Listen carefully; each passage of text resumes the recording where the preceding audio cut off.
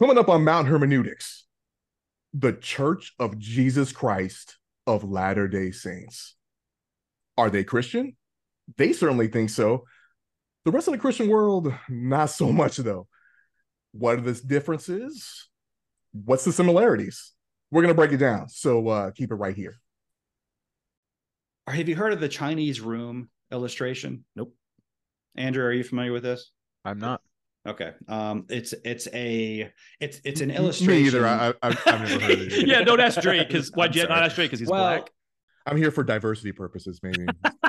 Dre's our diversity hire. We had to check that box. Non-Trinitarian, not because I'm a Negro. So if you'll accept my apology for my implicit bias. You're admitting that it was your bias. I'm pleading no contest because I want to move on. Hey, fellas, what's happening? Hey, Dre, what's going on, man? It's kind of an easy week. Yesterday though, I went down to San Diego and for a baby shower. Had to drop a gift off. I ended up staying, which was weird, but it was a family we used to live across the street from us when we lived in England, a Navy family. Shout out to the Coronados. Congratulations, Ben and Mina being a grandparent soon, and young Ben Coronado, you and your wife. Congratulations, and Sister Bree. Nice gig that you put on there. Well, yeah, that was my weekend. That's good. That's cool. You know how many bridal showers or baby showers I've been to? Zero. Well, not even my own kids. I've never been to my own kids, and but I have set them up because my wife's a party planner. So right. lots of things of that nature. You're on the behind the scenes of a lot of them. that's right.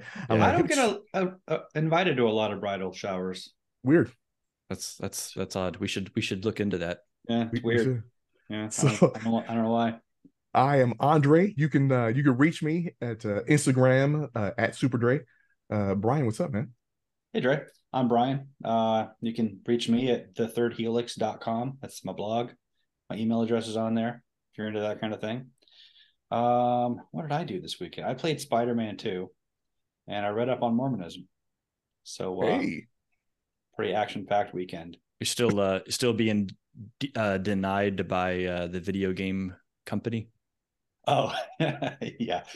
We need to. I need to launch my war for the people at home. I learned that there is a Middle East version of Spider-Man 2 from PlayStation 5 where they don't have all the woke stuff, and I wanted that, and they did not. They wouldn't let me have it, so I declared war.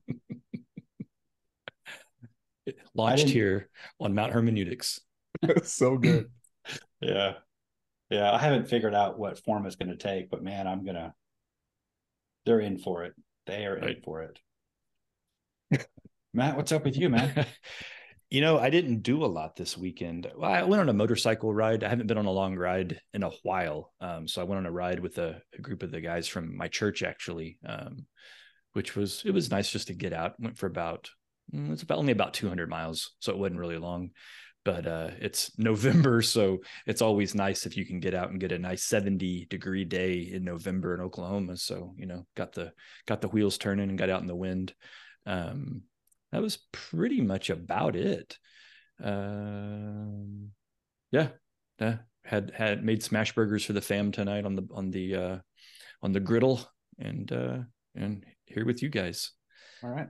So yeah. Oh yeah, everybody find me on Twitter at Matt Moore. It's handles here on the screen and in the details below. So Dre, Mormonism, huh? LDS. Yeah, man.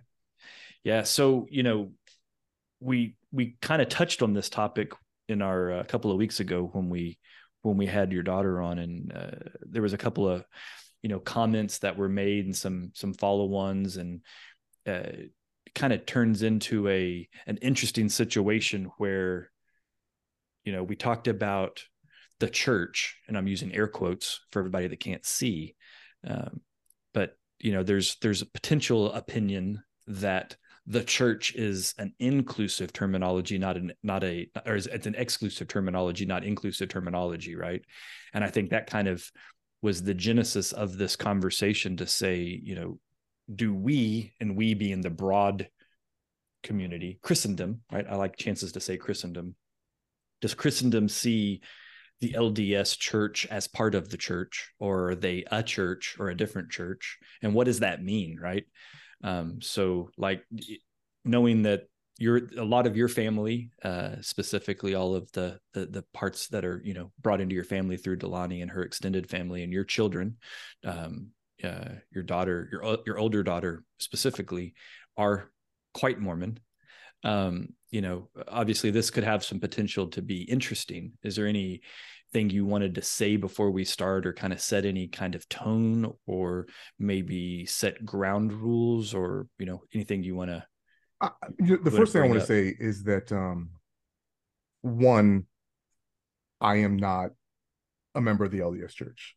So despite of how close I am to them, and I haven't really done any serious deep study other than, attend church. I've read I've read the Book of Mormon, not all of it, not cover to cover. I've read things in the DNC. I've read the Great Pearl of Price, and I've read a couple of biographies on some of the prominent members in church history.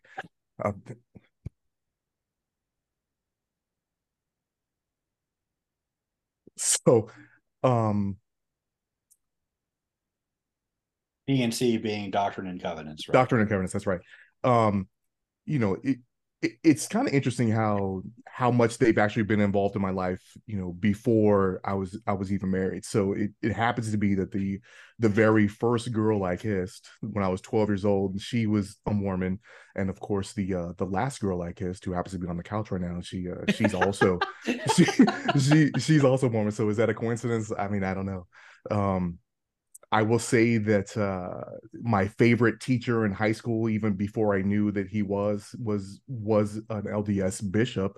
Actually, shout out Stan Crippen, taught my favorite subject in school, which was history, which also leads to me doing a podcast like this, because history is my jam. And growing up, families that I was, that are still a kind of a big deal to me, and I still talk to them. The Thompsons, the Kramers, and the Snyders. So shout out to those families, and then that kind of moves me to my family. So I'm married to an LDS member. Her mother and father, Jay and Lawana Matthews, have treated me like a member of their family for close to 30 years now. And that goes for all their extended family. So all of Delaney's aunts and uncles, all of her cousins, her 3 brothers and her sister are like siblings to me, and I love them all dearly. And also the ward that my family's assigned to right now, so led by Bishop and his wife, Marty and Tammy Smith, top-notch human beings. Are they related? They're married to each other. No, so, I meant to Joseph Smith. Oh, is that a perhaps? I mean, I don't know. I'll have to ask him. Marty, right? Shoot me your message, bro. I mean, statistically speaking, probably. The Relief Society there, June Hill has been an integral part of our family over the last 20 plus years. And the Livingstons, and just people, and in Aubrey, my oldest daughter, she is married and sealed in the temple to not a good but a great young man. And I hold nothing but respect for him and his parents and his sisters, and I'm really glad that they're part of my family. And I say all of that because during the course of the discussion, I'm probably going to come off like I'm a bias, an apologetic for the LDS Church, and if you think that of me, yeah, fucking guilty. so I'm clearly gonna, I love these people. So just so you know, how much do I mean, I have and I will kill for them. So that's kind of where we are. But That doesn't mean that things in their doctrine don't make me raise my eyebrows or look at them sideways. It doesn't mean that parts of their history are things that I'm like, I don't know about that. But there's also just parts of their history that's really easy to respect, and it's a true American story, and it's kind of fascinating when you kind of dive into it. So, Brian, was there a particular place you wanted to kind of start in that? No, I mean, no, I'm gonna sound like a huge jerk because Whatever, man. After the genesis of Mormons and I'm about Dre. to just Right. attack all these wonderful people because. Well, in fairness, I've met a handful of those people that Dre mentioned. So I mean, I met Scott and Jay 30 years ago, whenever that was, right? Like that trip we drove up, we dropped something off in New York or something at Scotty's. Yeah, that was Dustin's. Oh, that was Dustin's. That's right. Yeah. So I've met two of her brothers, and I've met Jay a handful of times, and obviously I know the rest of your family. You're from Delaney down, yeah. So, well, I've only had a handful of Mormon interactions, and they've all been co-workers. I've had a handful of guys that I've worked with that were Mormon, and you know, I had great interactions with them, but I never really had any deep philosophical or theological conversations. It was just like, oh, you're a Mormon, okay, that's what's up. You know, usually I'd flex a little Mormon knowledge that I have because of you and your family, right? I probably know more than, you know, 99% of the non-Mormon American population, just because of, you know, the interactions that we've had and stuff, because it's shocking how little non-Mormons know about the religion and the belief system. It's shocking how much they know just from Trey Parker and Matt Stone. You know, between that, you know, that Broadway show in South Park. Well, who pans it? What was the other one? Orgasmo. With the missionary. Yeah. But you know, it's you know, it's spoofing them, but it's kind of accurate. Where there's smoke, there's fire kind of thing. Yeah. Which makes it funny, right? Yeah. So, well, you know, offensive but funny. I've known a lot of Mormons, and every one of them is a giant jerk. They're nice, terrible people. I'm just kidding. I have known Mormons. Most of them I met in the Marine Corps. They were all actually very nice people. It's which makes me sad to have to say that I'm on the opposite side of that position. That I don't think it's a Christian religion. So let's just jump right into that part, Brian. I think that's probably, rather than beat around the bush and like have a big long 3-hour discussion and then get to the last point, I think it makes sense just to get to that first. So, you know, from a framing point of view, I think it would be easiest to say, what is Christianity? Well, and let's talk about that one as kind of like an open point, and then let's kind of spiral that around. Well, if our interest is to not beat around the bush, I think we should go. The Mormon religion began, according to Joseph Smith, when he reportedly said he was praying about which Christian denomination is true, which church he should join. And he said he was answered with a vision in which God the Father and Jesus Christ appeared to him both in bodily form and told him none of them are true. They are all abominations, and that it's that he has been chosen to restore the true gospel. And so whatever it is we mean by Christianity, according to the founder of Mormonism is not that. And so I don't track that. I don't follow how that answers that question that way. What was the context of him actually asking that question, though, Brian? The context. What was the setting of where he was? What's the setting of the environment? What church was he actually attending before he went out there? It was New York, 1820-ish. Right. I'm sure you know the story better than I do, but well, just, you know, so that Jacksonian period was like the second Great Awakening, right? So we have it was called the Burnt Over District there in New York, where lots of new kind of different sects of religion kind of popped up. And one of the big ones was her name Ann Miller, who who was like the founder of the Shakers, right? So a Okay. lot of speaking in tongues, a lot of dancing, a lot of kind of that new revival of with America coming of age at the same time as Christianity getting kind of figured out and how Americans were going to do this.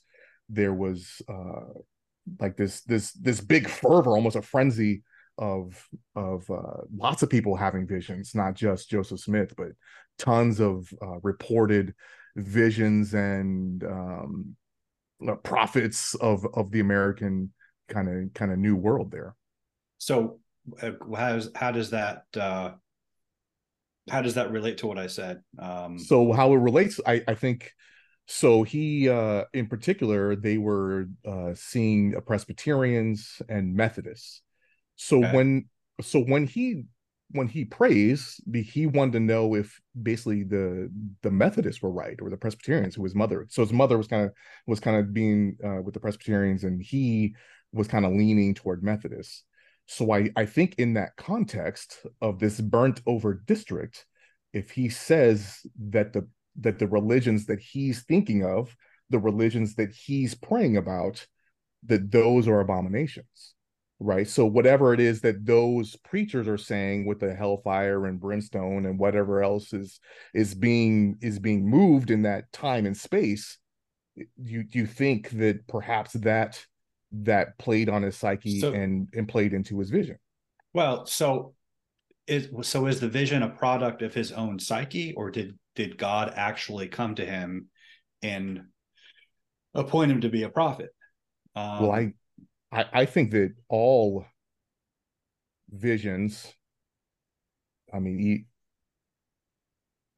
um, are kind of interpreted by you. And even Joseph Smith doesn't claim, word for word everything that God revealed to him, and you see that later on as he kind of goes throughout his career. well, I mean, that's the biblical view is above all, you must understand that no prophecy of Scripture came about by the prophet's own interpretation, but men spoke from God as they were carried along by the Holy Spirit. Um, and so we have the word of the prophets confirmed, and you will away the kind of mixing it up. But the point is, biblically, a prophet, a prophecy, a prophet is not speaking from their own imagination or from their own psyche. They're being, and according to Joseph Smith himself, God appeared to him and told him this. He didn't tell him Presbyterianism and Methodism, those are abominations. He said all Christian denominations are abominations. So everything in the world at the time that is being called Christianity, Joseph Smith rejected that as abomination in favor of the new religion that he was starting. Okay. And so, I mean, the idea that Mormonism is, I mean, according to the founder itself, whatever Christianity is, Mormonism is not that, quite emphatically. And it seems like if it was just the denominations in his particular area and God appeared to him and told him that, he would have told him, those are abominations. You should join the Catholic Church, or you should join Okay. the Baptist. So what did Joseph Smith say about the other churches, and what did he say that he was there to do? Um, well, let me preface this with, Sure. I don't profess to be an expert in Mormonism. I'm not an expert in the history. Okay. I have read enough that I'm confident that I can say that Mormonism it's not Christianity, and it's not true. Um, I couldn't tell you the exact timeline of when Joseph Smith said what, and there's not really a single source that you can go to, because it's not really a sola scriptura kind of religion. It's not like Christianity where you can just look at the Bible and everything is there that is authoritative. The idea of the Mormon Church is that God has, according to Joseph Smith, reinstated this prophetic institution of authority, and that basically they have a direct line to God, and so they get revelations from time to time. Like Joseph Smith got a revelation that polygamy was something God wanted him to do, and then the federal government outlawed it, and then the president of the time had another revelation that, well, we're not going to do that anymore. That kind of thing. But it, like, you can't really, but there are certain constants that define Mormonism today. That, I mean, first of all, that idea of a prophetic institution, that isn't Christianity. That's a different idea of what a prophet is and what an apostle is and what a priest is, according from what the Bible says. He kind of conflates them all as one thing and reinstitutes that and claims that title for himself. But it's basically it's much more akin to Muhammad's idea of a prophet than the biblical idea. But I mean, mostly it's the theology makes it totally incompatible with Christianity. And I'm happy to get into that if you want. Totally incompatible with Christianity. Yes. Do you want me to elaborate? What do they believe? What do Mormons believe? They have 13 articles of faith. It outlines exactly what it is they believe. Have you read that? I think I have it right here.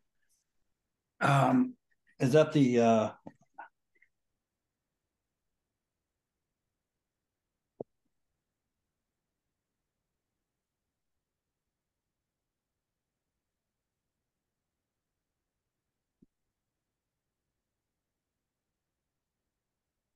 Articles of Faith? Yeah, I got 13 of them here. I have them highlighted. The parts that are emphatically not Christian, but I don't think you can't reduce the Mormon religion to those 13 articles of faith. Do you guys remember a few weeks ago we had our episode on occultism, and I explained how there are only 2 religions in the world? Yeah. For review for the audience. Religion type 1, it's basically a binary question between what is eternal and what is contingent. Is the type 1 religion, traditional Abrahamic monotheism, holds that God alone is eternal and self-existent, and the universe is contingent upon him. It's a created thing. God is wholly other, wholly transcendent.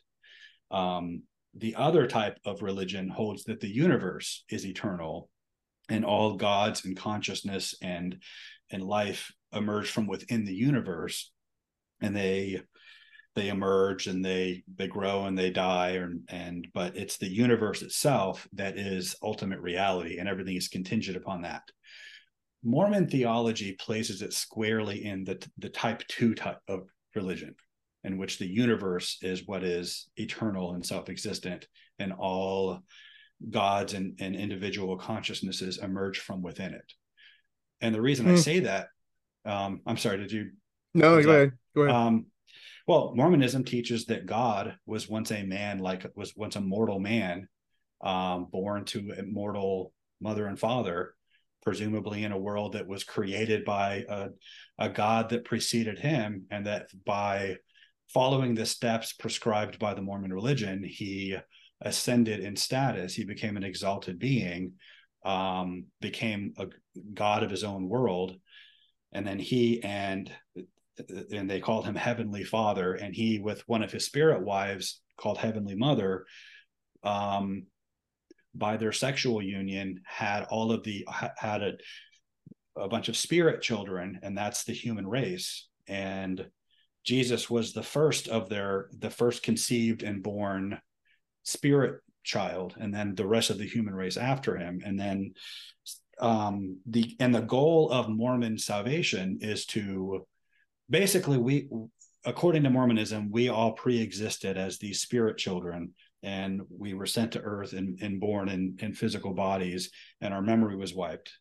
But the way, following the Mormon religion, is the way to get back to our home in heaven, but having lots of children is the way to is one of the ways along one of the many steps you have to go through to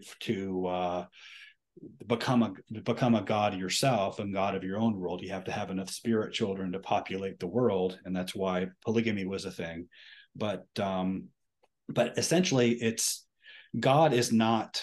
There's not one God. There's infinite numbers of gods, and one of the Mormon presidents famously said, as God, as man is now, God once was. As God is now, man may be. So God is not wholly other. He's not different in kind. He is a created being who emerged from within a pre-existent universe. He's only different from us in degree, but he's not different in kind. And so there's no that's simply not Christianity. No, it's just one level away, because there is that eternal Father. No. So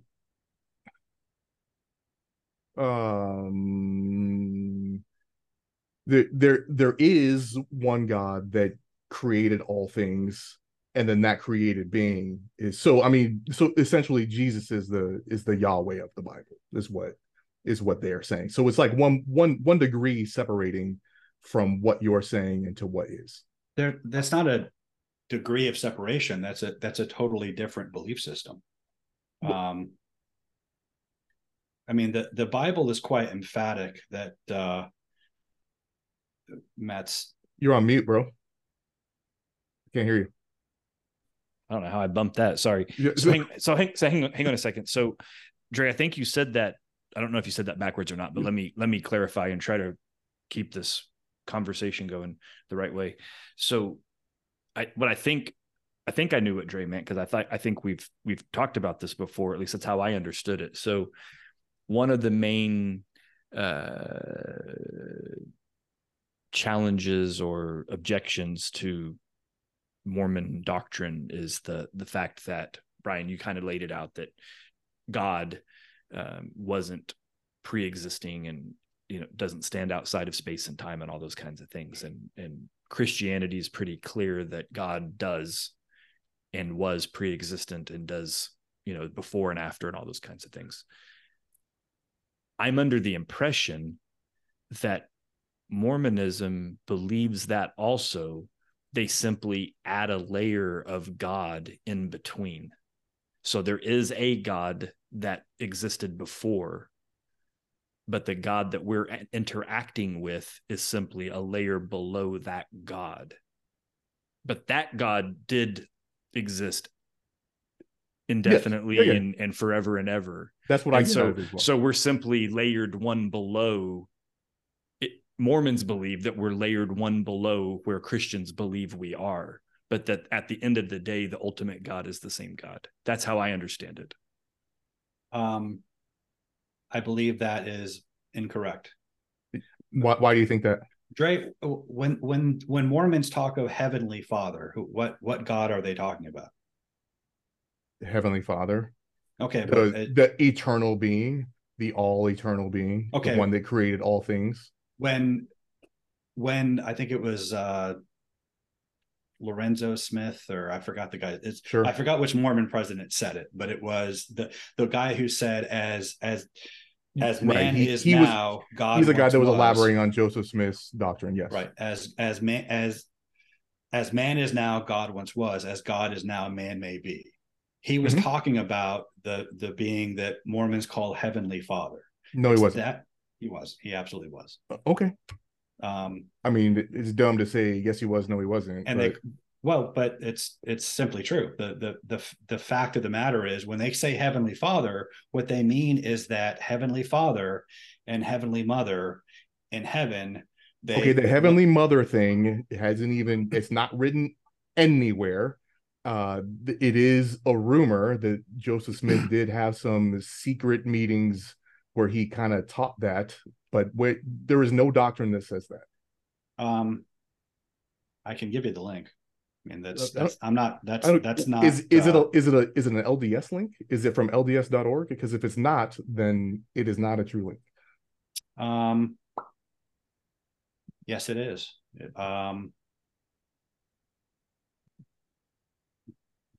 I think this would be worth taking a look at Sure. on the show right now, because I mean that's kind of a big deal. I'll just send it to you guys, and you'll see that the link is www.churchofjesuschrist.org, study manual gospel topics essays / mother in heaven. I'm not making this up. It's not an obscure thing, and it wasn't hard to find. Are you guys seeing it? Yeah. I mean, we might have to edit some of some of this isn't compelling show, but it's worth reading in real time. But yeah, I mean,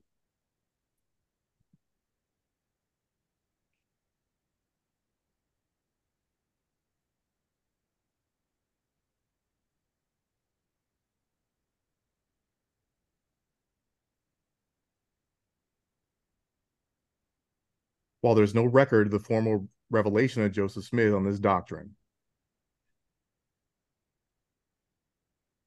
Prophets have taught that our heavenly parents work together for the salvation of the human family. We are part of a divine plan designed by heavenly parents who love us, taught Elder M. Russell Ballard of the Quorum of the 12 Apostles. President Harold B. Lee stated, "We forget that we have a heavenly father and a heavenly mother who are even more concerned probably than our earthly father and mother, and that influences from beyond are constantly working together, et cetera, et cetera." But I mean, this is official. This is the churchofjesuschrist.org website. No, I know, and I know these people, these figures. Gordon B. Hinckley has been a president, in my lifetime. But I mean, the Mormon narrative of reality, of theology, is that, or cosmology. Sure, but it's more of a cosmology. The being they call Heavenly Father they believe that Heavenly Father has a physical body. Jesus Christ has a physical body. The Holy Spirit doesn't have a body. They are three separate and distinct beings.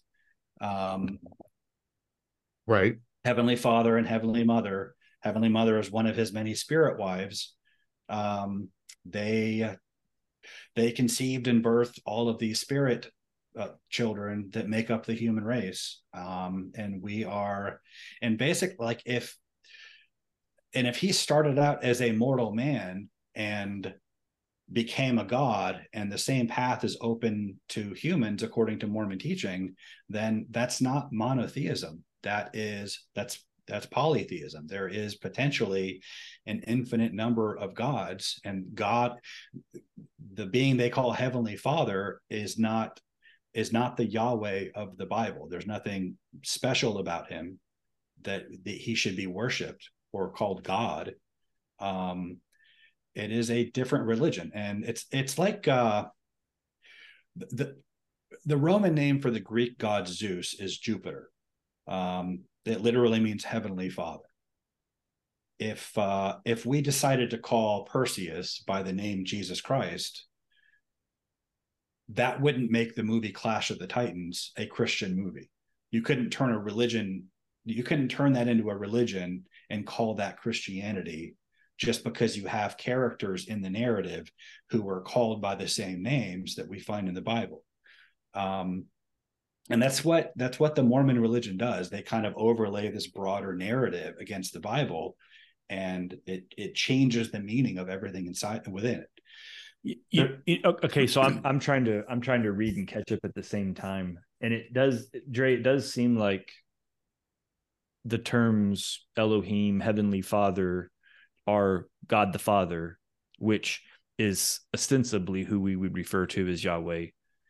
And they're saying that he was exalted, or exaltation, right? And apparently they reference the King Follett discourse, which was some big sermon that Joseph Smith gave at a funeral of King Follett. I don't know who the hell that is. Okay. I'm reading. That's good. And maybe someone in the comments, let me know what that is. Right. Yeah. Who was King Follett? Or Follet? It was in I think Nauvoo, Illinois. That might be in in Nauvoo. Yeah, in Nauvoo. This was right before he was killed. Yeah. So he was the mayor of that town. That's like their little community of. Oh, that's the last place before they moved out. King Follett. Nauvoo is their stronghold, or their okay.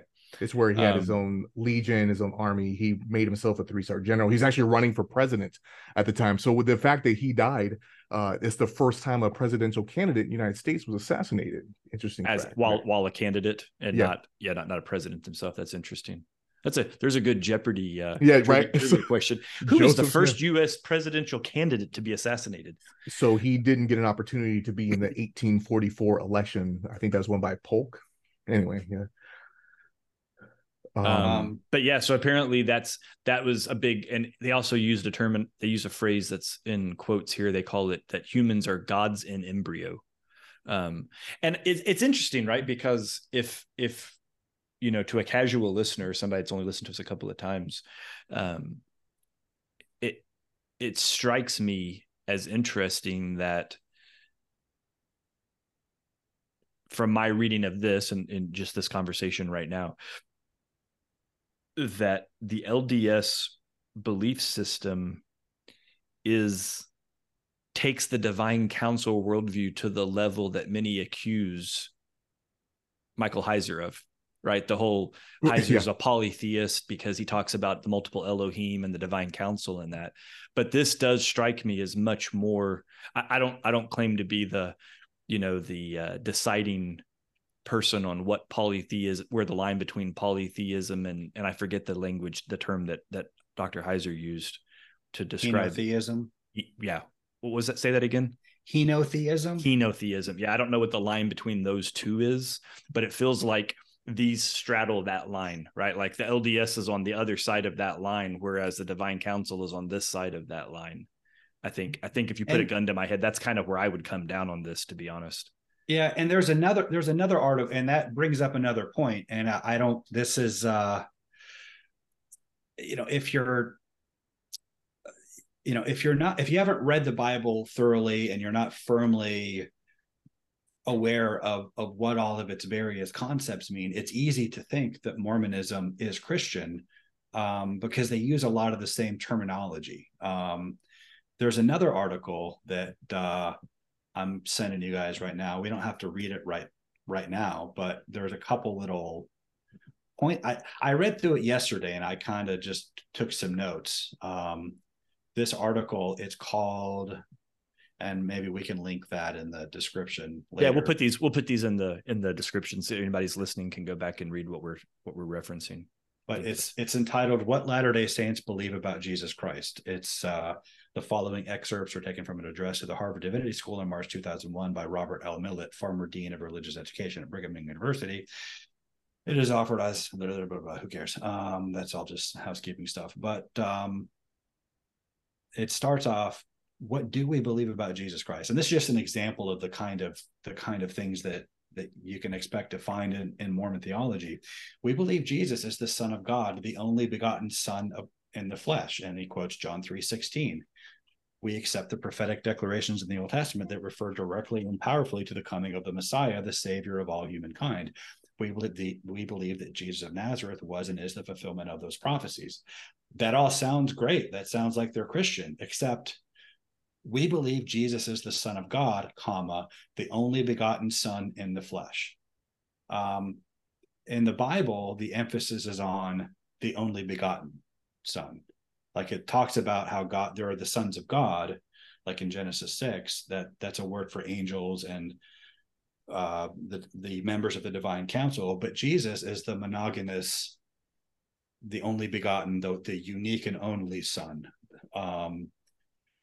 They emphasize only begotten Son in the flesh, because in Mormon theology, the entire human race is the begotten sons of daughters of God. When Christianity uses that language of the children of God, there's a very specific theological rationale for it. It's not the entire human race. The entire human race is made in God's image, but we're not God's children unless we believe in Jesus Christ, unless we are born again. And Right. according to Then you become But, uh, God, Jesus' brothers and sisters, right? And brothers right, in Christ. Paul brings by that up. by adoption, yes. But we're not intrinsically by nature, by default, the children of God. They emphasize, but they kind of smuggle that language in to kind of qualify it so that it sounds like they're affirming traditional Christian belief, but they're really kind of fitting it into a different narrative. And that's fair, because I don't think that Joseph Smith says that he is. I mean, he I mean, even in the Articles of Faith, where he says which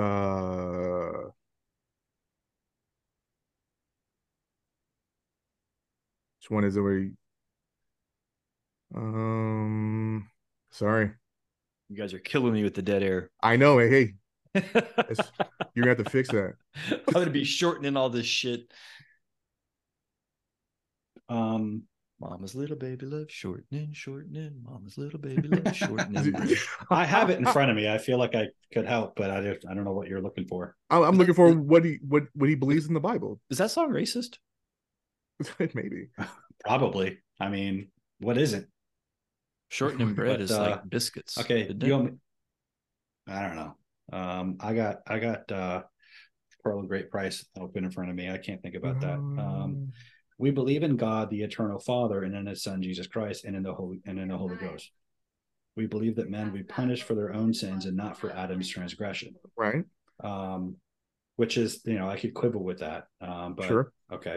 We believe that through the atonement of Christ, all mankind may be saved by obedience to the laws and ordinances of the gospel. Well, that needs some definition. What are the laws and ordinances of the gospel? Because for sure, and he breaks it down in other writings. Well, I mean, the reason I bring that up, that's not an idle observation, and I think religions like Mormonism, they kind of exploit the fact that, intentionally or otherwise, unintentionally or not, that Christians don't have a clear understanding of the relationship between law and the new covenant and the old covenant, that what salvation by grace through faith, not by the works of the law means. And we've kind of talked about that before, which is something we can get into, but that's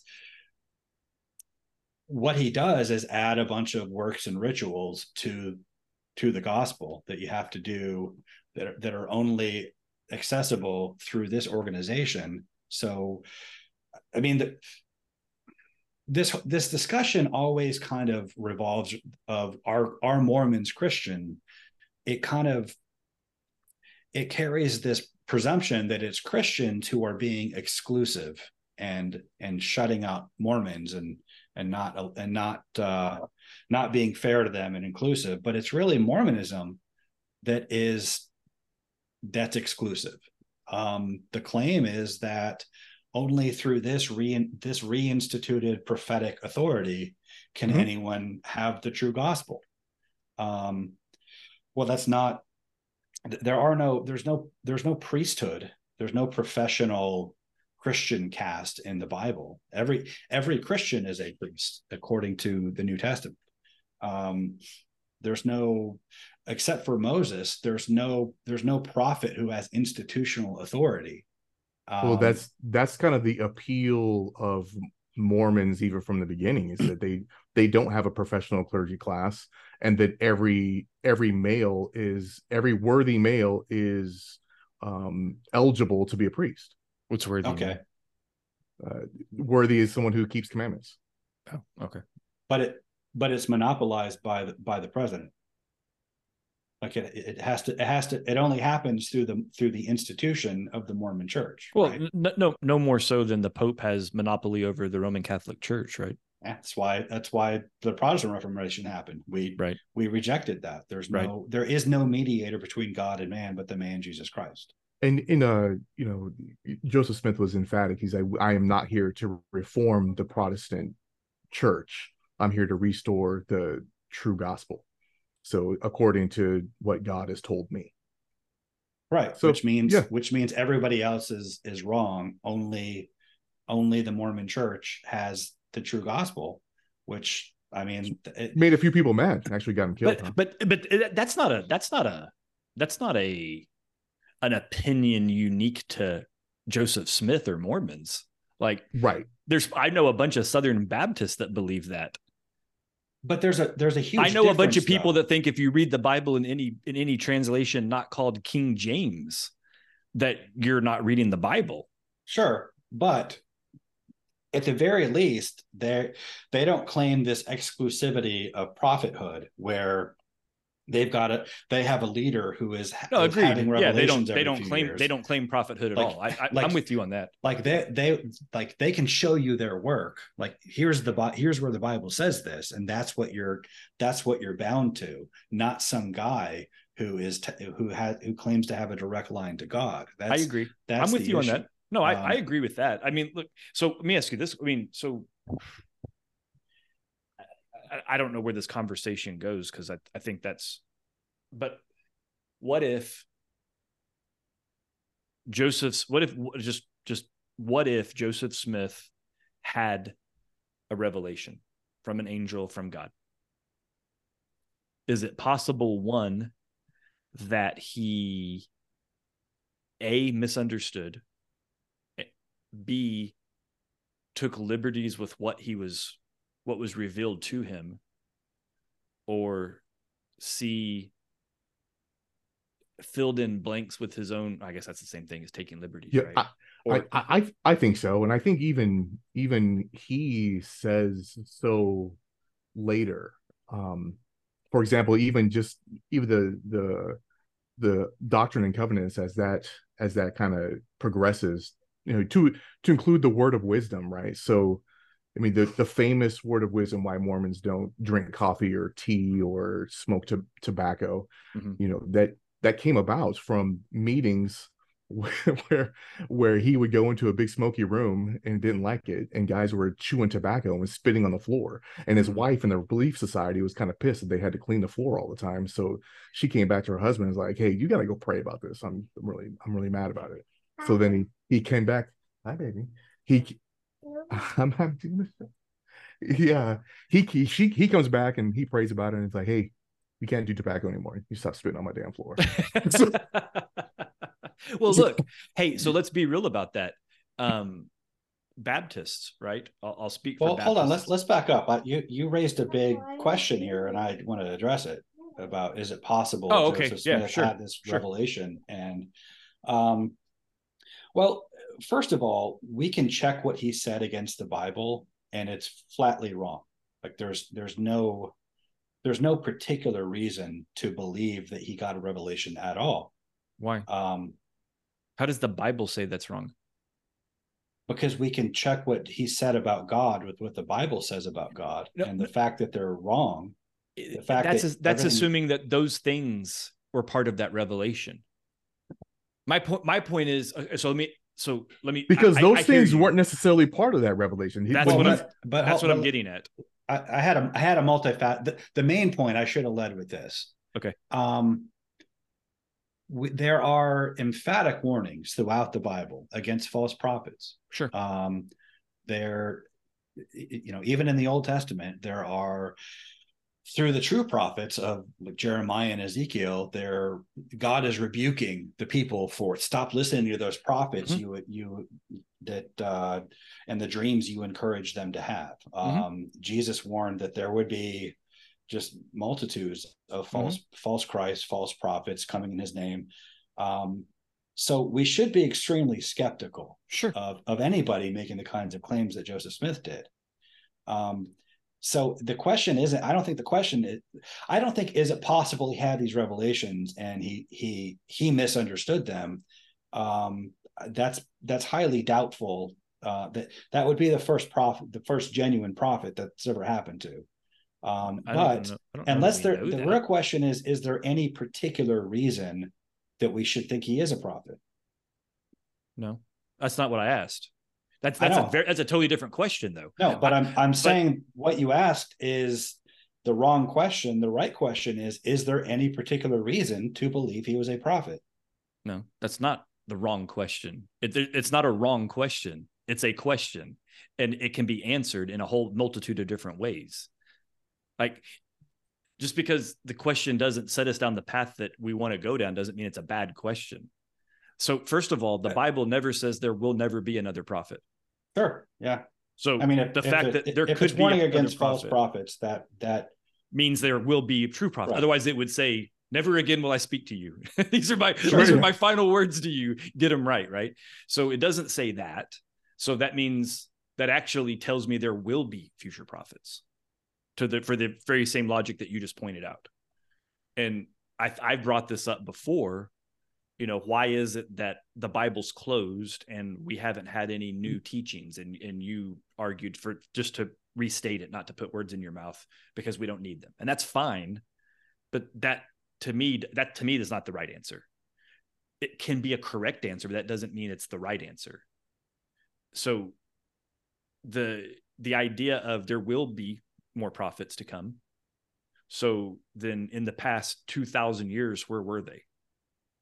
Like, we had a crap ton of prophets in a little condensed period of 1,000 years, relatively speaking, compared to the zero prophets we've had since, which makes me think we've missed prophets, which is a really strange thought, by the way. So to say that it didn't happen is a weird thing, because so you answered A of my 3-part question, right?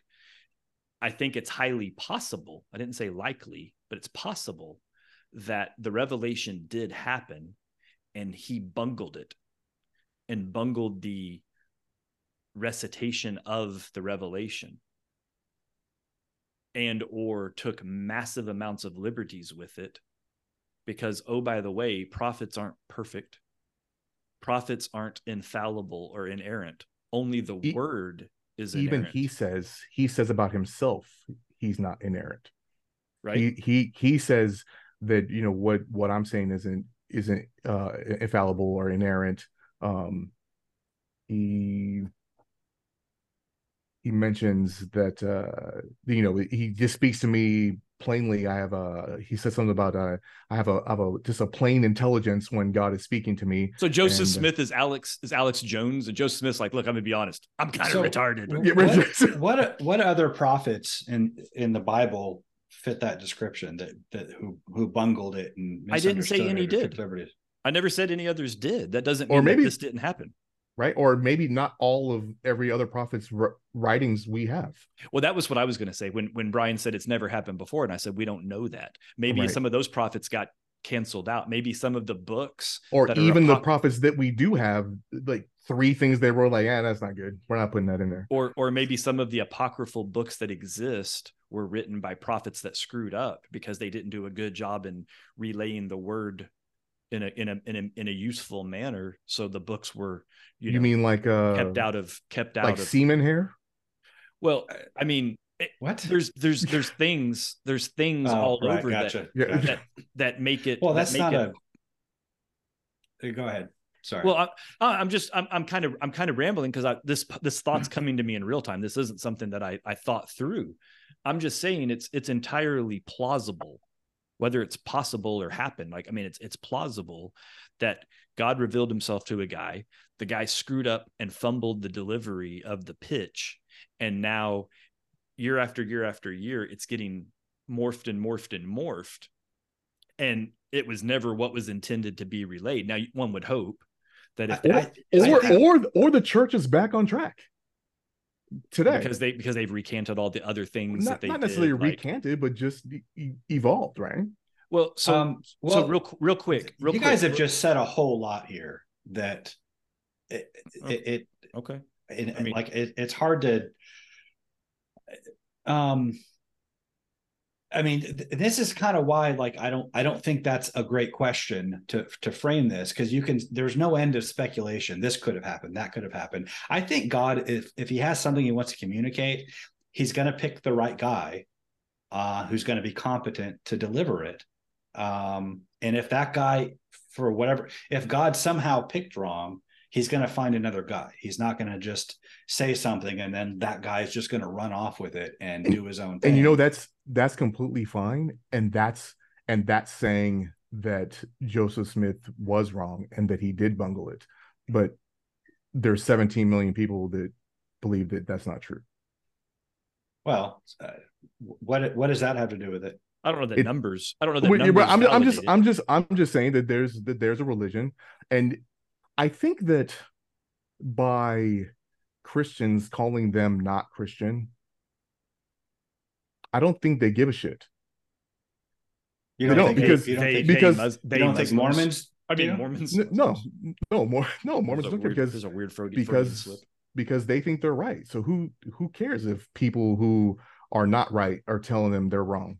I watched a video put out by the church of a woman talking about how sad she gets when Christians say that Mormons aren't Christians. Well, then she needs to tighten up. Well, that was What Candace say? She needs a helmet. That was an official like that was an official like church released video. That was like a marketing video. But there is kind of a campaign by the Mormon Church to kind of insist that no, we're Christians. Stop saying we're not. And that article that I linked, where the address to Harvard Divinity School by the dean from Brigham Young University, he's kind of making the same argument: is that, well, you guys are making too much of the differences between us, and we should all focus on Christ. But the Christ that is worshipped within the Mormon Church is he's a character in a narrative that is entirely different than the narrative of the Bible. It is not the same Jesus Christ. It's not the same God. I think they're okay with it. You think Mormons are? Yeah. Yeah. I mean, I'm sure they are, but if they're wrong, don't you think that's a concern? Maybe. That was why I attempted to start this conversation with what is Christianity? The foundation of Christianity, right? Because you keep telling me what it's not, but what is it? Well, the problem with that is that everything I say, like the Mormon Church has a spin on it, so that they're going, oh, that's what we believe. But you have to unpackage the terms, and when you ask a Mormon what it means and they unpackage it, it's different than what the Bible means. Like when it talks about. So what is it? It is regeneration through the Spirit of God through faith in Jesus Christ.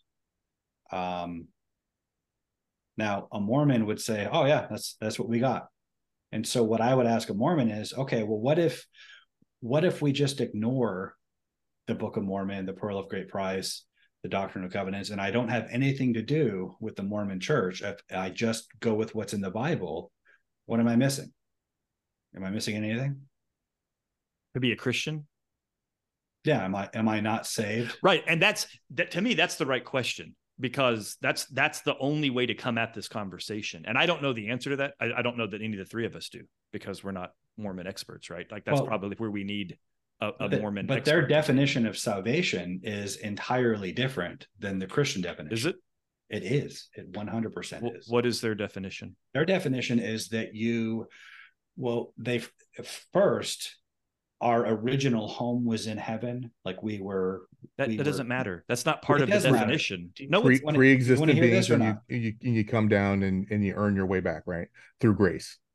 How does that matter if they agreed on the regeneration through Christ? Because every single one of those terms is defined differently within Mormonism. It's like I was saying before.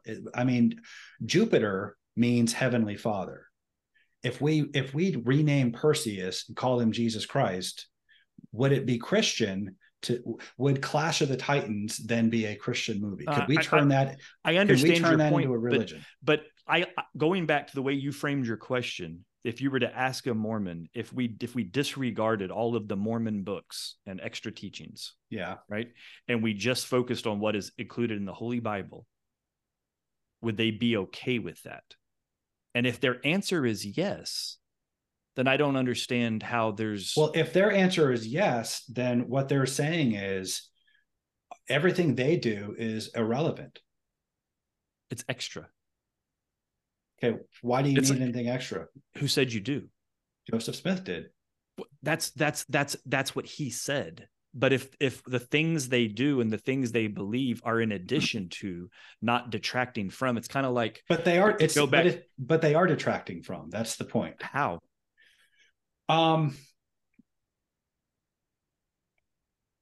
The narrative about And what by the way, I'm salvation not, is. to be clear, Brian, I don't have an angle. I'm looking at this. I'm trying to look at Christianity in the abstract to the extent possible. Right. And I realize every theologian would freak out by saying that, because how can you? Because you have to put yourself in, you have to understand, like, no, like at some level, it has to be synthesizable down to a base concept, right? To something simple. And this, I'm almost to the point that I feel like this is the what is a woman argument, right? Like, what is a Christian? And there has to be a way to say it's an adult human woman, female, right? Like that's a woman. I would say a Christian is a follower of Jesus Christ who believes he is the Messiah and follows his teachings and is regenerated in spirit. You have to follow his teachings to be regenerated. Yeah, you have to have faith. So if your faith is not following, faith following implies your actions, right? Faith is not just an attitude or a doctrinal position. Faith is trust. Why do you call me Lord, Lord, and not do what I say? I'm with you. If you trust him, like it's like, I feel like what you just said, the reason I'm qualifying is I feel like you kind of included works. And I know what James said, faith without works is dead. But like there has to be a very simplistic works point, are right? necessary. Faith, right, but they're necessary because of the regeneration, not for the regeneration, right? Christians would disagree with me on some Christians would disagree with me on this. Faith is not just doctrinal assent. Faith means putting your trust in Jesus Christ and doing what he says, and then you cultivate you make every effort to add to your faith excellence, knowledge, self-control, perseverance, all of the qualities consistent with the divine nature. Putting your faith in Jesus Christ means obeying his teachings, not to earn your way, but you're basically, if he taught it, that's what you believe, that's what you trust. Mm-hmm. What Mormons teach about salvation, about God, about human origin and destiny, that is all different and incompatible from what Jesus actually taught.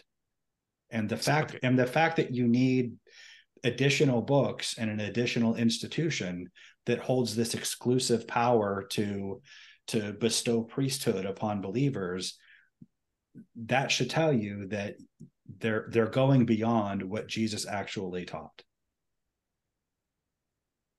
So I guess I don't know how to respond to your statement. Jesus didn't teach anything about the before. He affirmed the Old Testament. Okay. So if Mormons are teaching something that is in conflict with the Old Testament, then that automatically disqualifies them as followers of Jesus Christ, even though they say. Could you not simply be a different? So I would presume that there are young earth creationists that would say that if you don't believe in that, you're not a Christian, because you don't believe in the Bible. So the word of God in Genesis says that the world was created and everything was created. Yeah, but that's a trivial distinction. No, it's not. How is it any different? If they're teaching that God is a created being and that we can become gods of our own world, just like he is God of this world, that's a different religion. That is not compatible with anything Jesus taught. How many words in the Bible focus on whether or not God was created or not? Quite a few. I'm asking. Like, I don't feel like it was that many. I feel like it was a couple of sentences in Genesis. I think there's a lot of theology built around it. That frightens me to hear you say that. Okay. Well, then tell me how many times it says it. You're trivializing a major teaching. I'm not trivializing it. I'm saying that it's doctrinal interpretation. Let me lay out what I'm. This is one of those things that's not open to interpretation. So when God appeared to Moses in the burning bush, Moses saw the bush; it was burning. He was amazed that there was the fire, but it wasn't burning it up. God spoke to him. I am the God of Abraham, Isaac, and Jacob, the God of your ancestors. Moses asked his name, and he said, I am that I am. Mm-hmm. Go and tell the Israelites that I am has sent you to them. Mm-hmm. The I am is that points to God's self-existence, his uncreated otherness. Like this is one of those things. Says who? Hold on. Let me lay this. Let me make the case, and then if you don't find it persuasive, then you can say so. But don't let me make the case here. Where was I? Yeah. So the fire that didn't consume the bush. Mm-hmm. That was an illustration of God's quality of aseity, self-existence. That fire illustrated the fact that he wasn't contingent on anything. All of existence is contingent upon him. When he told Moses, "I am that I am," that's what he was getting at. In chapter 6, he tells Moses, I am Yahweh. I appeared to Abraham, Isaac, and Jacob as El Shaddai, but by my name Yahweh, I did not make myself known to them. Yet, when you read the book of Genesis, you see him using that name with them. They call him Yahweh. They refer to him among each other as Yahweh.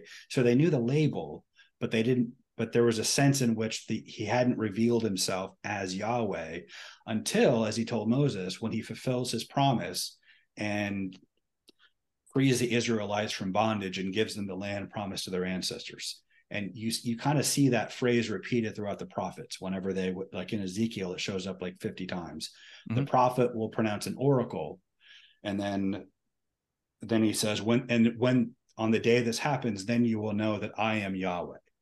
The point of it is that God is self-existent. He's outside of time. He's master over time, so that when he promises something in one generation and it brings it to fulfillment in the next, this is him revealing himself as Yahweh.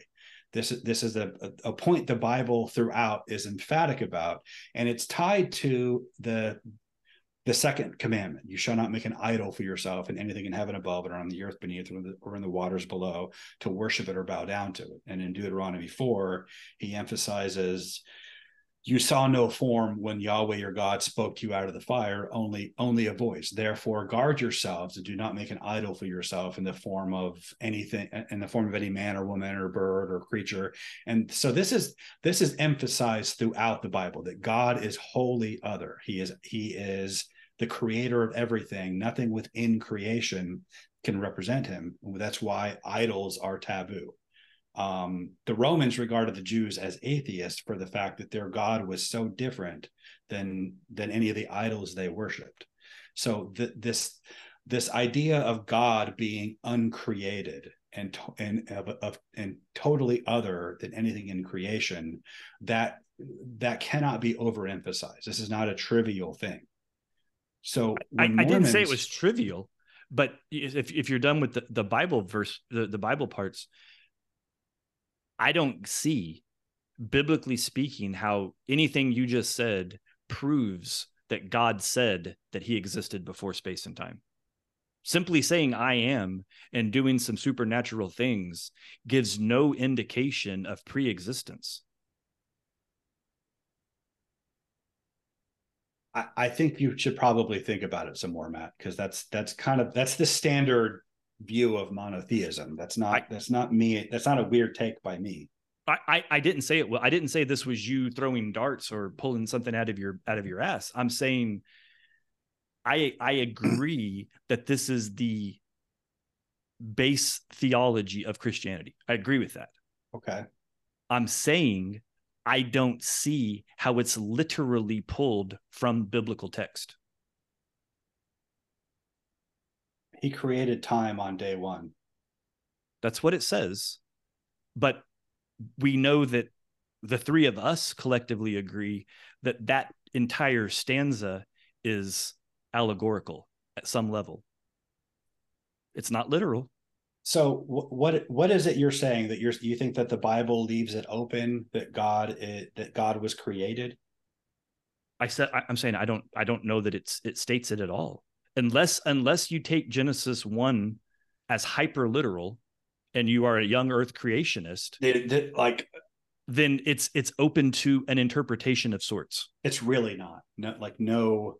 It either is or isn't. It's either binary literal or it's open to interpretation. You can't be both at the same time. That God is uncreated and separate from the universe and is outside of it. That's basic monotheism. That, like, this is not even debatable among Christians or Jews or Muslims. Like, every monotheist in the world, by definition, believes that. It's non-negotiable.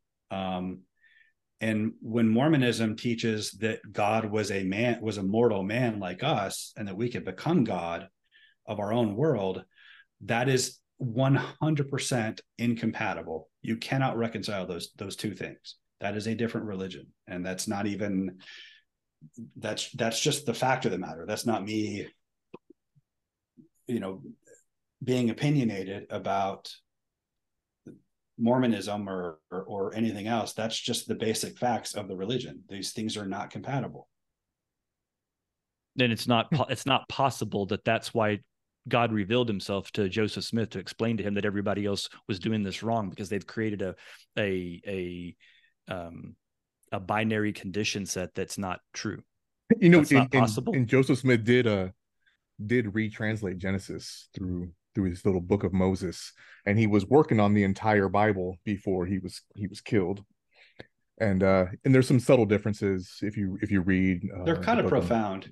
He reworks every time in Genesis where it talks about how God said or God did that. He replaces it with gods.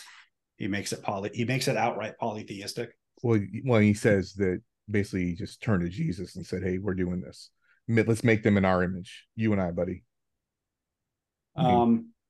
Because they believed the Godhead were completely separate, not a triune. Yeah, they believed in, and I think he does just have a different take on the divine council worldview. I think he's kind of an early divine council worldview guy that came out of the burnt over district. And that's an example in Mormonism of something that's in the Bible. Something that's valid in the Bible, but they kind of twist it.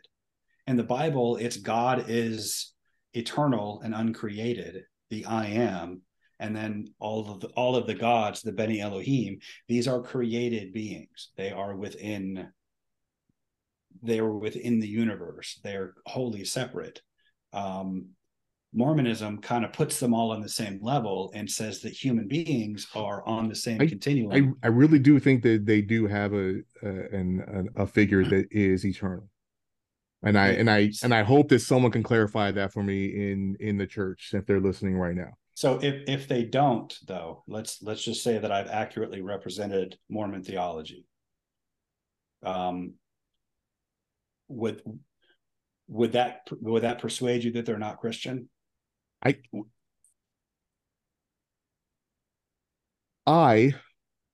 don't care, and that's and I don't mean to be flippant about that. I think that what are we doing on this show then? I think because people care. People do. Okay, I think that the word Christian, because if that is all the definition of Christian, I'm not sure that I am. So it's because of the Trinity thing. And I'm okay with it because I haven't given myself the label of what Christianity is traditionally, what Christian is. So I mean, and if they have explanations for all of these things and they call themselves true Christians, then they are. And if I would recommend the Christian world says no, then I don't think they have a problem with that, because they're not, because they believe that the Bible is the word of God as far as it is translated correctly. And we also believe that the Book of Mormon to be the word of God. Have you read the Book of Mormon?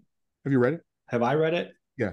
I've read the the summaries of it. Okay. The Cliff Notes. It's I'm going to be honest with you, man. I don't take it seriously enough to want to devote that kind of time to it. It's all of the evidence is that Joseph Smith just made that up. It's full of anachronisms. People having carts and wheels in the Americas centuries before anybody here had a wheel. Well, I mean, that could have been a Watcher thing, right? Well, I'm not trying to be funny. I'm being super serious about that. If you read the book and like or just like, and I haven't read it, or just like just watch a video, Problems with the Book of Mormon. I mean, there are legion.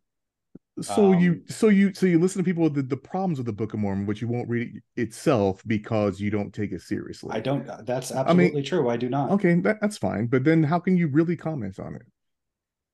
How can you really because I can say that about the Bible, right? I don't take the fucking Bible seriously, so why should I read it?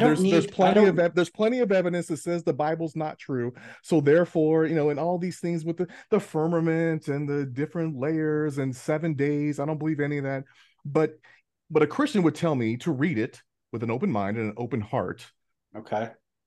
And then when you do, you either are a believer or you're not. I don't need to read the Book of Mormon to know what the premise of the Book of Mormon is, and to know that there are more credible sources on that premise, that the 10 lost tribes of Israel traveled to the Americas and had civilizations here.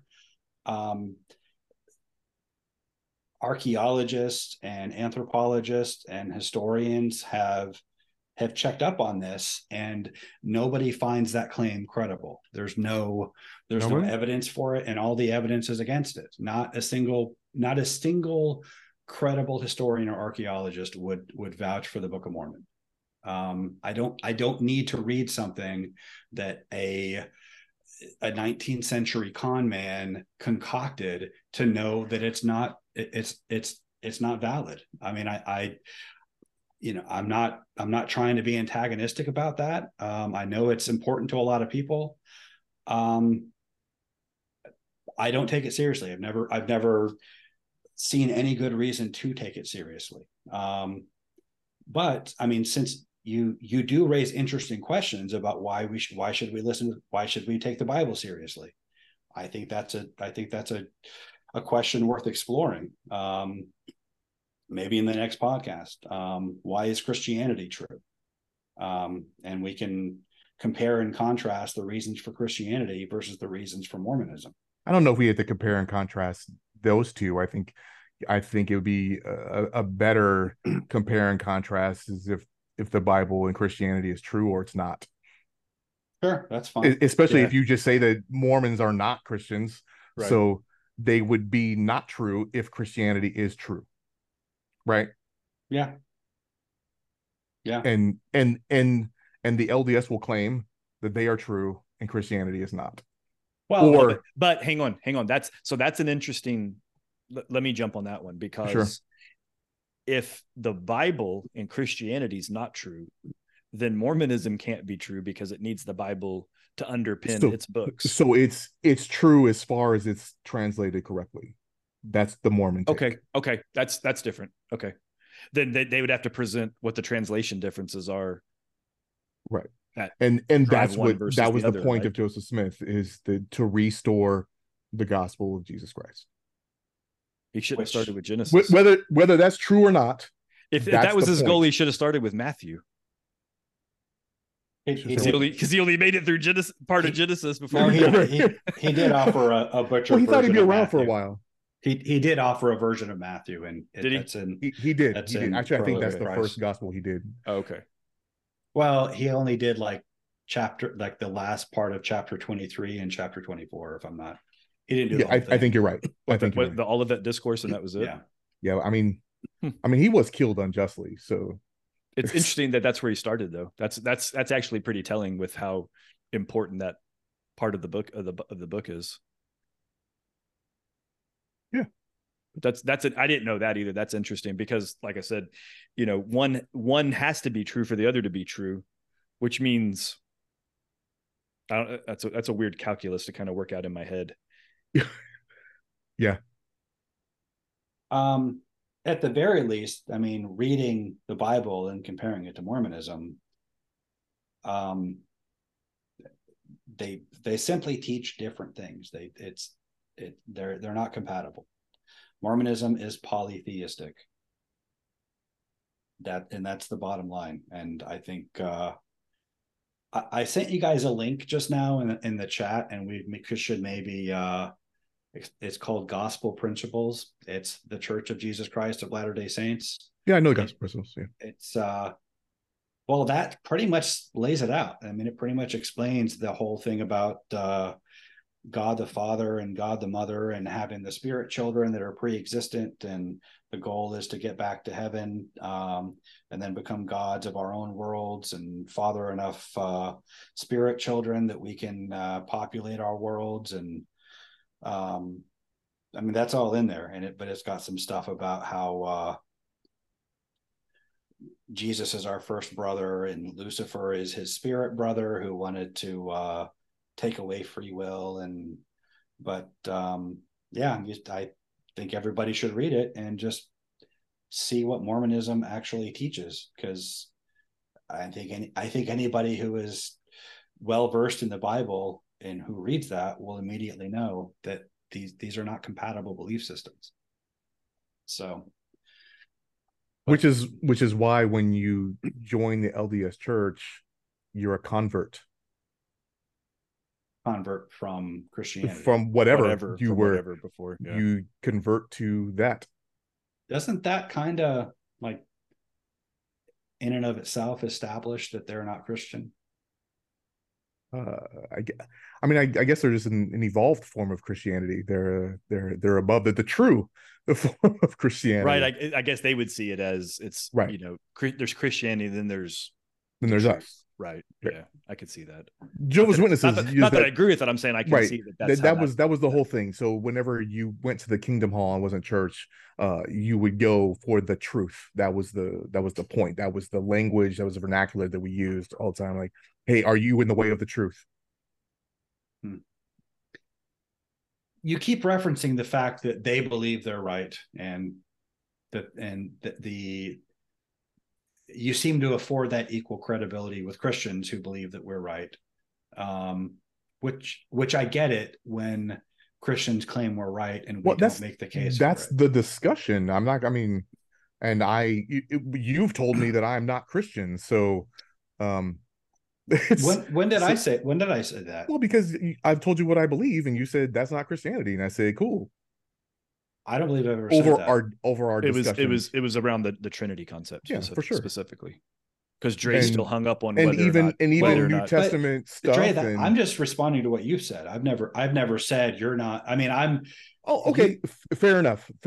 But so I'm taking away that you wouldn't believe that I'm Christian. And that's fair. And why would you believe that I'm Christian if I don't believe those things? But you have said so just now, like on this podcast, that you were not a Christian. Like, isn't that sure?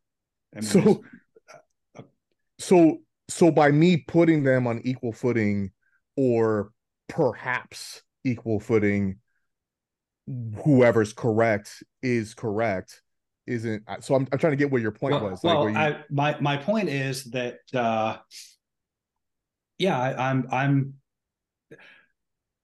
It doesn't matter who claims they're right. It matters what their case is. It matters the merits of their arguments. And my point is we should do that next week. And it was just kind of a tease for next week. But I kind of got. No, that's fair, and I mean there's nothing wrong with that. I love a good tease. I don't know that I agree with that statement, though. What statement? What you just said. You said it doesn't matter about who thinks they're right or wrong. It matters who's got a better argument, and that's not true. Well, there is an absolute right and wrong. I said what matters is the merits of their arguments. Right. My point being, like everybody is confident that they're right, Right. that doesn't mean anything. The point is, we should weigh their arguments and let them make the case for it. And then if it's something you can verify, if it's something if you can check their evidence, if you can follow their reason, then that's, I'm just saying weigh the case for it on its merits. It's not, people often speak as if sincerity of belief is enough to validate a religion. And no, I'm with you. I'm with you on that. My point is the ability of one to present and argue on their religion's behalf is irrelevant as to the legitimacy of their religion, though. My point is, some dude who's not a Christian like Bart Ehrman could destroy me in a debate, and that doesn't invalidate Christianity.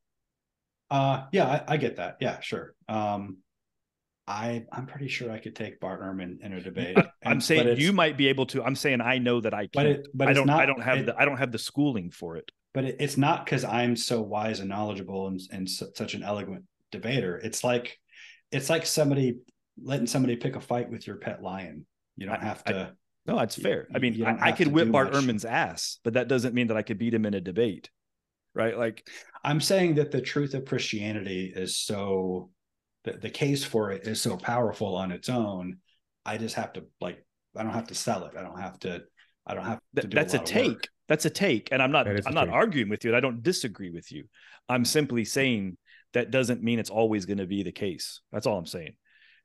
Again, a really well-educated Muslim debater could win an argument. That doesn't mean that I'm suddenly going to go, oh, you're right, I'm going to convert to Islam now. Right. You should watch some Muslim debates, man. Well, I mean, I understand what you're saying hypothetically, but I get it. There's an image that's far fours involved, and I get it. Like, well, Islam has absolutely no good reasons to believe in it. I know. Let's not open that box. We're an hour and a half into this show. Like, we can't go down another that's track. A tease for next week.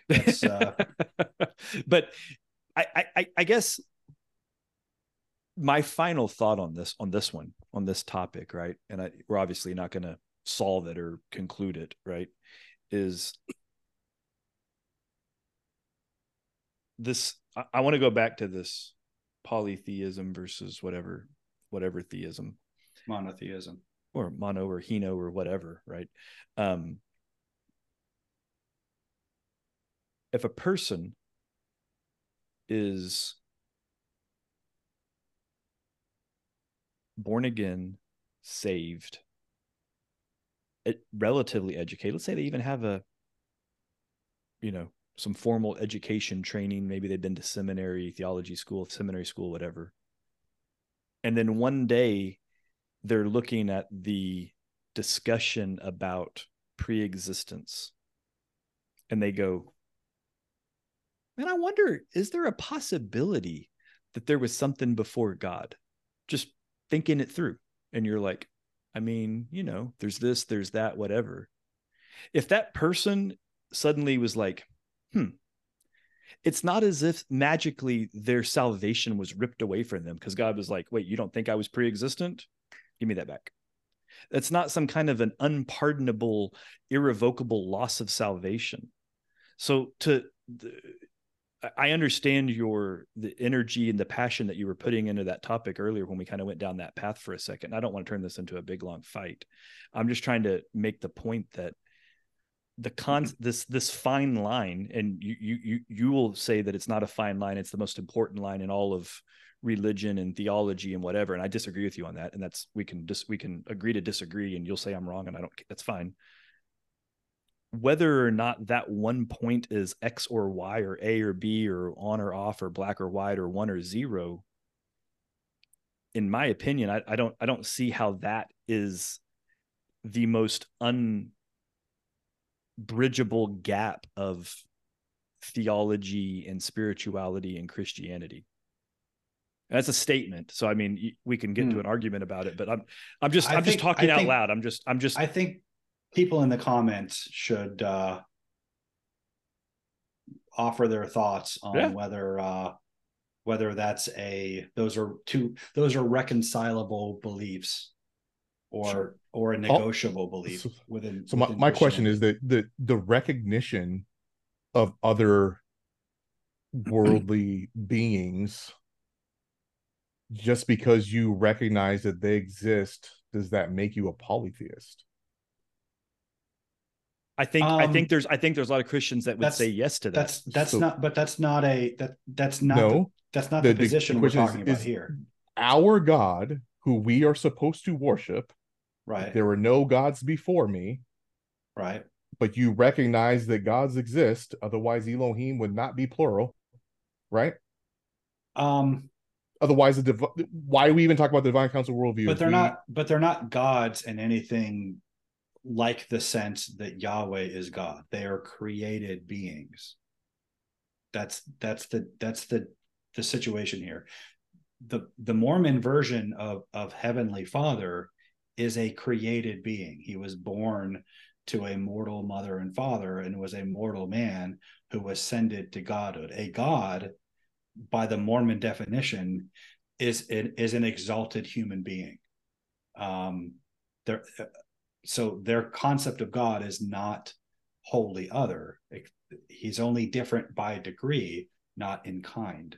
So it's Eastern religion / philosophy. Yeah, exactly. So okay. So I'm gonna drop this after I make this point. So and I'm really super interested in anybody that's listening comments. Those of you in the comments that believe in the literal 6-day creation of the earth, do you find the ability, quote unquote, the ability of a Christian to believe in old earth and evolution to be equivalent or just as of big a deal breaker as polytheism relative to if God was created by a God above him? I'm really curious about that, because I think they're on the same plane of incompatibility in most people's eyes. I think you're going to be surprised by the comments. Okay. Because I know I've heard the pushback from young earth creationists, and I know how heretical they believe that evolution is to Christianity. To the point that I've been told by young earth creationists that we don't believe in the same God because I don't take the word of God literally, because I don't believe the book of Genesis. And the book of Genesis is ostensibly where we get the concept of God being pre-existent. So it turns into, well, if you believe this, you're going to pick and choose this versus that. It's just a thought. To be honest, I don't necessarily believe that. I'm trying to explore this in real time, honestly and intellectually. Huh. So that's my closing thought. Okay, so I think that we've come down, the three of us, on this show over the last hour and a half, that the Church of Jesus Christ and Latter-day Saints, Mormons, if you will, are not Christian. Right? I mean, did we all agree on that? I don't know that we fully agreed. I think that's probably I don't think we fully agree there, but probably the leaning, right? I mean, right. Or what Christianity definitions are, they are not that. Again, I think my final thought on what Christianity is, you know, I think Brian stated it, you know, at the simple level. I guess the follow-on question is how many levels of unraveling does one do before you call it? So Matt, you're saying before you say ollie oxen free, right? So there's a list of boxes you need to check to be Christian, and the Mormons check those boxes. I think they do. Right. And then the question is, does that teaching that's outside of that box then violate the boxes that were checked inside?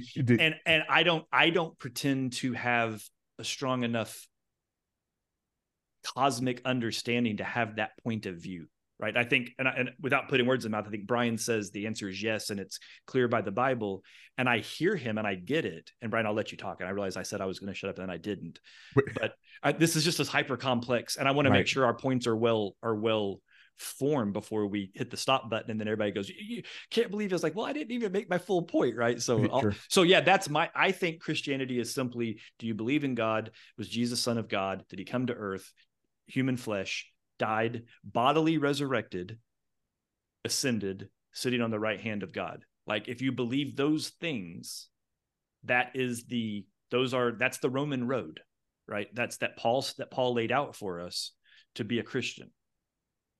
And I didn't see in the Roman road that you can't believe that God has a daddy. And I'm not trying to be funny by saying that, but that just feels like an extra condition set that wasn't part of the original belief, right? And then I'm going to guess that Brian's going to say, well, if you believe the words "I am," that inherently proves that he was pre-existent. And I just don't understand how we get that from that. So I'm going to shut up. Go ahead, Brian. We're about to rehash the same argument. Sorry, Brian. Yeah. Well, we got to close it though, so it's okay. Right. Yeah. I have a couple sort of involved points, but are we in a hurry? But I don't know if we're in a hurry, but I mean, we're closing up. So we're at an hour 40. So if we can do it in the next 10, 15 minutes. That George Lucas dies. And then I claim George and I were close personal friends. Mm-hmm. And he gave me the outline for what he wanted the next Star Wars movies to be. So I make these movies, and I establish in these movies that a long time ago in a galaxy far, far away is actually a simulation that's being run in this world. And it's a video game being played by a couple of suburban kids in New Jersey. And there's this larger narrative about their family drama, and the kid playing Luke Skywalker, he's the older brother, and he's a bully, and he always makes his younger brother play the villain so he can beat up on him. And there's this, and they're orphans because their parents are they're vampire hunters who work for the CIA, and that's really what Star Wars is about. So all of the conflicts that you watched in the original Star Wars, well, there's a whole different meaning to them. There's a bunch of subtext that we didn't get because we didn't know the background. Right. And so kind of like when the Wachowski brothers said that the Matrix was really about being transgendered and all that crap, which clearly wasn't true, but then their life changed, and they tried to retcon the meaning of the movies.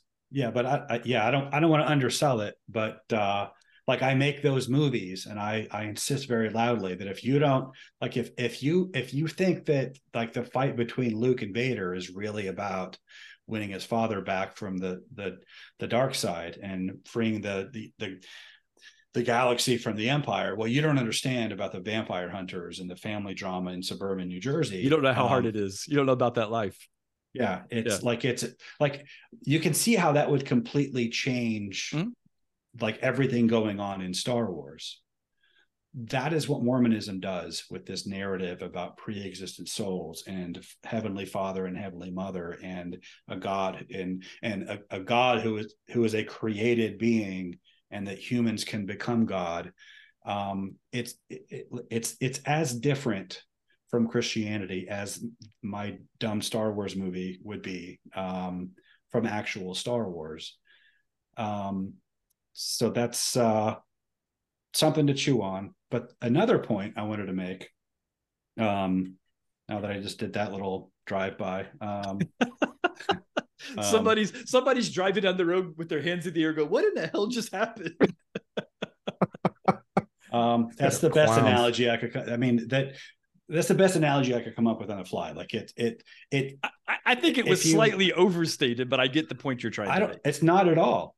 I mean, the point is, when you read Mormon literature, when they talk about Jesus and God the Father, like if you're only familiar with the Bible, you think they're talking about the same thing, but they got this whole other narrative that they overlay that completely changes it. Yeah. But by that same token, the actual Anunnaki. Sorry, Brian. Yeah, I was waiting for another one, but the actual Bible teaches that salvation is consists of physical bodily resurrection from the dead when Jesus returns for eternal life in this world, restored and renewed. We are going to reign with Christ on earth and replace the members of the divine council as the new sons and daughters of God. Oh, you mean the Mormon celestial kingdom? We do not become gods in the sense that God is God. But we do become immortal beings the way that as Jesus was when he rose from the dead, as an immortal man. You just described their celestial kingdom. No, Mormons believe that you become a god of your own world. No, they don't. I mean, so hang on though. I think maybe some selected, but the celestial kingdom is that Edenic promise. Yeah. So they. So do you believe that you can be with your wife forever? That you're gonna get to your place wherever this Edenic place is, and you're gonna know your ancestors and know your dead mom. Those parts that they lifted from Christianity might be valid, but the overall narrative, I mean, you're seizing on one part I'm not. I'm saying that you're seizing on one part. You have not read the book. It's not a trivial part. But you've only read some outlooks. You read 13 articles of faith, and then you read some gospel essential stuff. But so you haven't read the whole narrative. You just told me for me to understand that God is eternal and forever, that I have to read the whole Bible all the way through. I didn't say understand. That. But I did not say did. that. I said that if you do read the Bible all the way through, you'll find that consistent. But that's basic Christianity. You don't have to read the whole Bible to get that. That's the definition of God. Mormons use a completely different definition of God than Christians have always used and Jews have always used. Fair enough. And that's not. And if there's any particular aspect of Mormon theology that I've mischaracterized, by all means, point it out to me. So I'll listen back and I'll take a peek, and sure. I'll talk to some people who know. So yeah. I would bet large sums of money that you won't find a single inaccuracy, because everything that I just said I got from Mormon sources, and I just linked some of them to you guys. But I mean, Brian, I can do that with the Bible too. I can go and get Christian sources and say things that don't make any damn sense. Is that what I've done? No, I mean, I don't know. I mean, maybe. Well, I mean, but for me to say, tell me that if I just pick some things out of some creed, right? If I could just go to the Nicene Creed and just pick some stuff out of there and say that's exactly what Christianity is, all of it, all this whole creed, that's what that is. That's what you've done. And I was correct. Everything I said was correct. Okay. I mean, if you think I'm wrong, I invite you to point out where I'm wrong. It should be easy to prove me wrong if I am. But everything I said, I promise you, I can show you the Mormon source where I got that. None of that is my opinion. That's not me misconstruing it. The Mormon source with no context and no background and no where it goes. All right. If you want to find the context that shows that I've mischaracterized it, I invite you to do that. I am 100% confident you won't be able to do that because I didn't. But that'll be. What do you mean you didn't? You didn't read the book. Well, the Book of Mormon doesn't say anything about all this. It doesn't? No, it doesn't say. It doesn't say anything about it. It doesn't talk about. It talks about the 10 tribes of Israel colonizing the Americas. It doesn't give in-depth theology or eschatology. That comes in other sources. Like Mormonism is not a sola scriptura religion where you can just sit down and read a book like the Bible and get it all. You have to get it. You have to get it from lectures here and there, from letters from this president in this year, and it's kind of built up over time. I would argue. So hang on, are you suddenly a sola scriptura guy? I've never not been a sola scriptura guy. So nothing that's ever written outside of the Bible is helpful, useful, or necessary to understand the theology. That's a distortion of what sola scriptura is. Of course, it's useful, but if it disagrees with the Bible, it's invalidated. Right. So that would be prima scriptura then. Sure, fine. Okay. Are you prima or sola? I'm not. This isn't a gotcha thing. Well, I assumed you were prima. You could say prima as okay.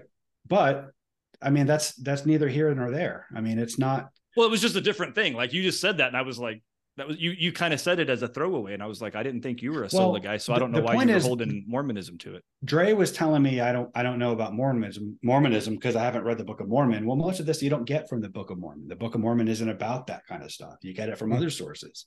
But I mean, so I'm gonna pick a small fight on that, because we spent collectively like almost 12 hours on the Trinity and the Holy Spirit specifically, right? Sure. And we didn't land it, and we were going prima. We were going outside of just scripture and trying to even bring in outside writers and scholars and theologians and whatnot. It's not. I think you're oversimplifying some of the things that exist in the Bible. Like it's the framework and the structure for the theology, but I think you're misusing prima scriptura in that instance. I was, I might quote somebody outside of the Bible to illuminate the Bible, but the point of it is that the Bible is the authority. That's what I'm going. I don't. None of us are arguing that. That's what prima scriptura means. What are Paul's letters?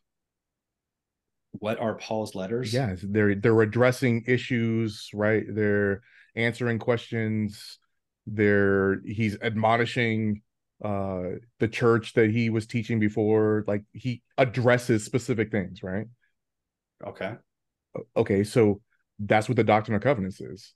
That's exactly what that is.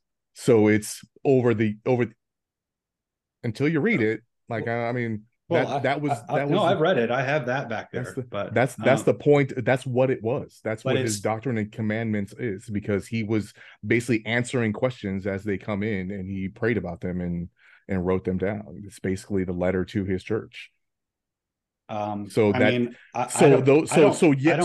not all of it is in the Book of Mormon, but Mormons believe that the Doctrine of Covenant, the Book of Mormon, and the Pearl of Great Price is all scripture. What is that word y'all keep saying? The what of the great what? Pearl of Great Price. Pearl.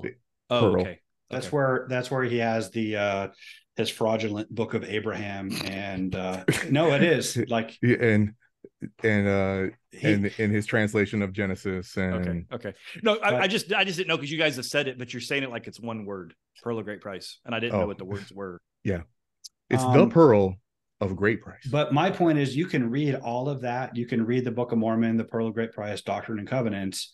That still doesn't give you everything that Mormonism teaches, because like I was saying, it's not a sola scriptura religion.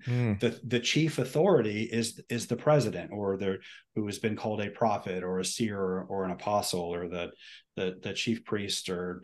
But the point is, the president has, according to Mormon belief, has the direct line to God, and so gets revelations about stuff. And so again, like Vatican I, Vatican II, that kind of stuff. I would say that and I don't think this is even tendentious to say, it's a bit higher than that. The Pope is not claiming that God is speaking to him and like giving him revelations. That's fair. But my point is, what is the Pope saying? The Pope prays and he gets inferences or whatever. He claims to speak with. So what Mormon president has claimed not that other than Joseph Smith? I thought they all claimed to be prophets. No, they just like the Pope, they pray and they receive revelation. Well, they refer to themselves as living but prophet. Hold on, that you ran by that. Like, the Pope does not claim to receive divine revelations. He does not claim to be a prophet. He makes claims that I reject and that are overblown. So that's why I asked. But you're saying, Dre, you're saying that the living prophet doesn't claim to actually be a prophet. That's just a title. I don't. I mean, I'm gonna have to clarify that stuff, but I don't think that he's receiving word from God. I don't think he's like, hey, I was No, under the that's impression hey, that God, they say God, they are. this is President no, Yeah, that's the today, belief. and That's the belief. I no, it's like not. I can No, read no, you stuff from oh my God. I mean really that's thought that. I mean that's what Doctrine and Covenants is. It's not just Joseph Smith, I don't think. I think Brigham Young does finish it. So I think Doctrine and Covenants is finished under Brigham Young, I mean the whole and that's point an entirely different episode because I have issues with Brigham Young. So the whole point of the Mormon religion is and I'm going to read it in their words. With the deaths of the apostles and the loss of the priesthood, the institutional power to perform and oversee saving sacraments or ordinances, learn the mind of God, and interpret scripture was no longer on earth. To be sure, there were noble men and women throughout earth during the centuries that followed, religious persons of goodwill, learned men who sought to hold the church together and to preserve holy writ. But we believe that these acted without prophetic authority. So the idea of prophetic authority was pretty clearly defined by Joseph Smith and Brigham Young as having that direct line to God where they can pray and receive direct revelations from God so they can, what they say is scripture. so do you believe you can't receive direct revelation from God if you pray? Yeah, I can, sure. So I mean, but I don't claim to be, I don't claim to have any authority over anybody unless God says, hey, go tell people you're in charge. But if he does that, he's going to give me a way for people to verify it. There are times when I'm quite confident God spoke to me. That didn't mean that I can go over, that I get to call the shots and declare polygamy is a thing now, and give me all your daughters. yeah, that's what he did. Hey, so I'm Isn't reading. Well, sorry, it's not a fight I wanted to pick, but on their .org website, Dre, this says that Faust, who was the guy from 1920 to 07, he said, quote, he is the senior apostle on the earth. He has been ordained and set apart as the prophet, seer, and revelator to the world. So he says prophet in that he says he was. And he was speaking about the role, not him specifically. He's saying that role is right. The prophet, seer. That's a standing office and revelator. The point of the Mormon religion. What does that mean? Like they threw the word prophet in there, right? I know, and they do conflate those words, right? Prophet and seer, and maybe not. Maybe they don't mean it. Maybe it's they're yada yada yada in prophecy. I don't know. Like I don't know what's going on in there. But I've always been under the impression that they were. I will get it clarified. Yeah, or anybody in the comments, if there's a bishop or somebody in the comments that wants to jump in there and set us straight, like go for it. Like, but to illustrate the point, there are like, I don't know, 3 or 4 different versions of Doctrine and Covenants, which is considered scripture.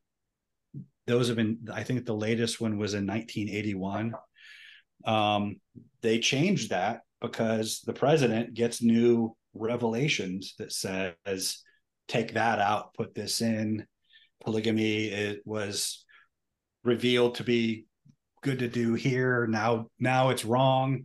Black people were excluded back then, but now they're included. The civil rights era happened, God decided to agree with the civil rights movement. Right.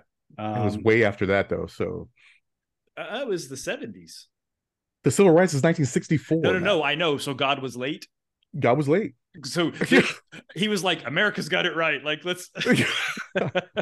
but that's also not the same thing either. So the point I was trying to round off there when I was pointing out what the Bible teaches about salvation, about what Christ promises,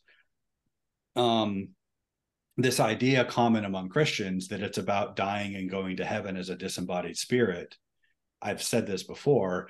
I don't see that as being significantly better than what Mormons teach. I don't think that the mainstream Christian idea about that is, I think that's also a different narrative than what the Bible offers, which amounts to a somewhat different religion with a different set of objectives and goals than what the Bible teaches. So I don't mean to single out Mormons for criticism. The mainstream church is, I don't think they're in much of a better place by that teaching.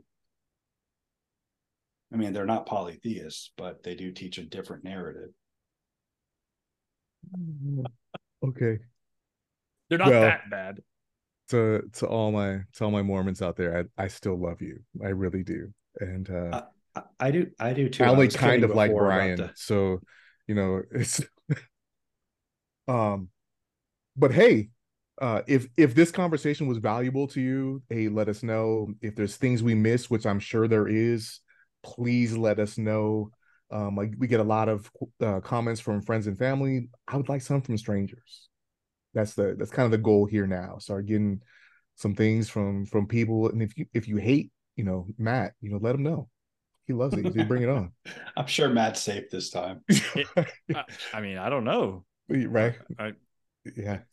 I'm apparently I'm bi-polytheist curious or something. Yeah, and if you think that I'm just some sort of LDS apologist, you're fucking absolutely right. I am. You're a shill, Dre. Is what I am. I'm a shill. I'm a shill for the Mormons.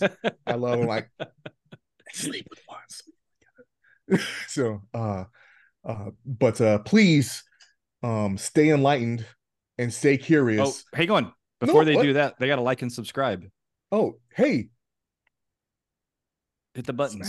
Smash it. Subscribe, sign up, whatever platform you're on that assures that you get our content on a regular basis. Hit the button. It doesn't cost you anything, but it helps us out. We're trying to grow this platform. We're trying to grow the channel, and we need all the likes and all the subs. Help us out. Yeah. So, before, I went on my premature enlightenment. Subscribe and please stay enlightened, stay curious, and we will catch you next week. Take care. Thanks for listening.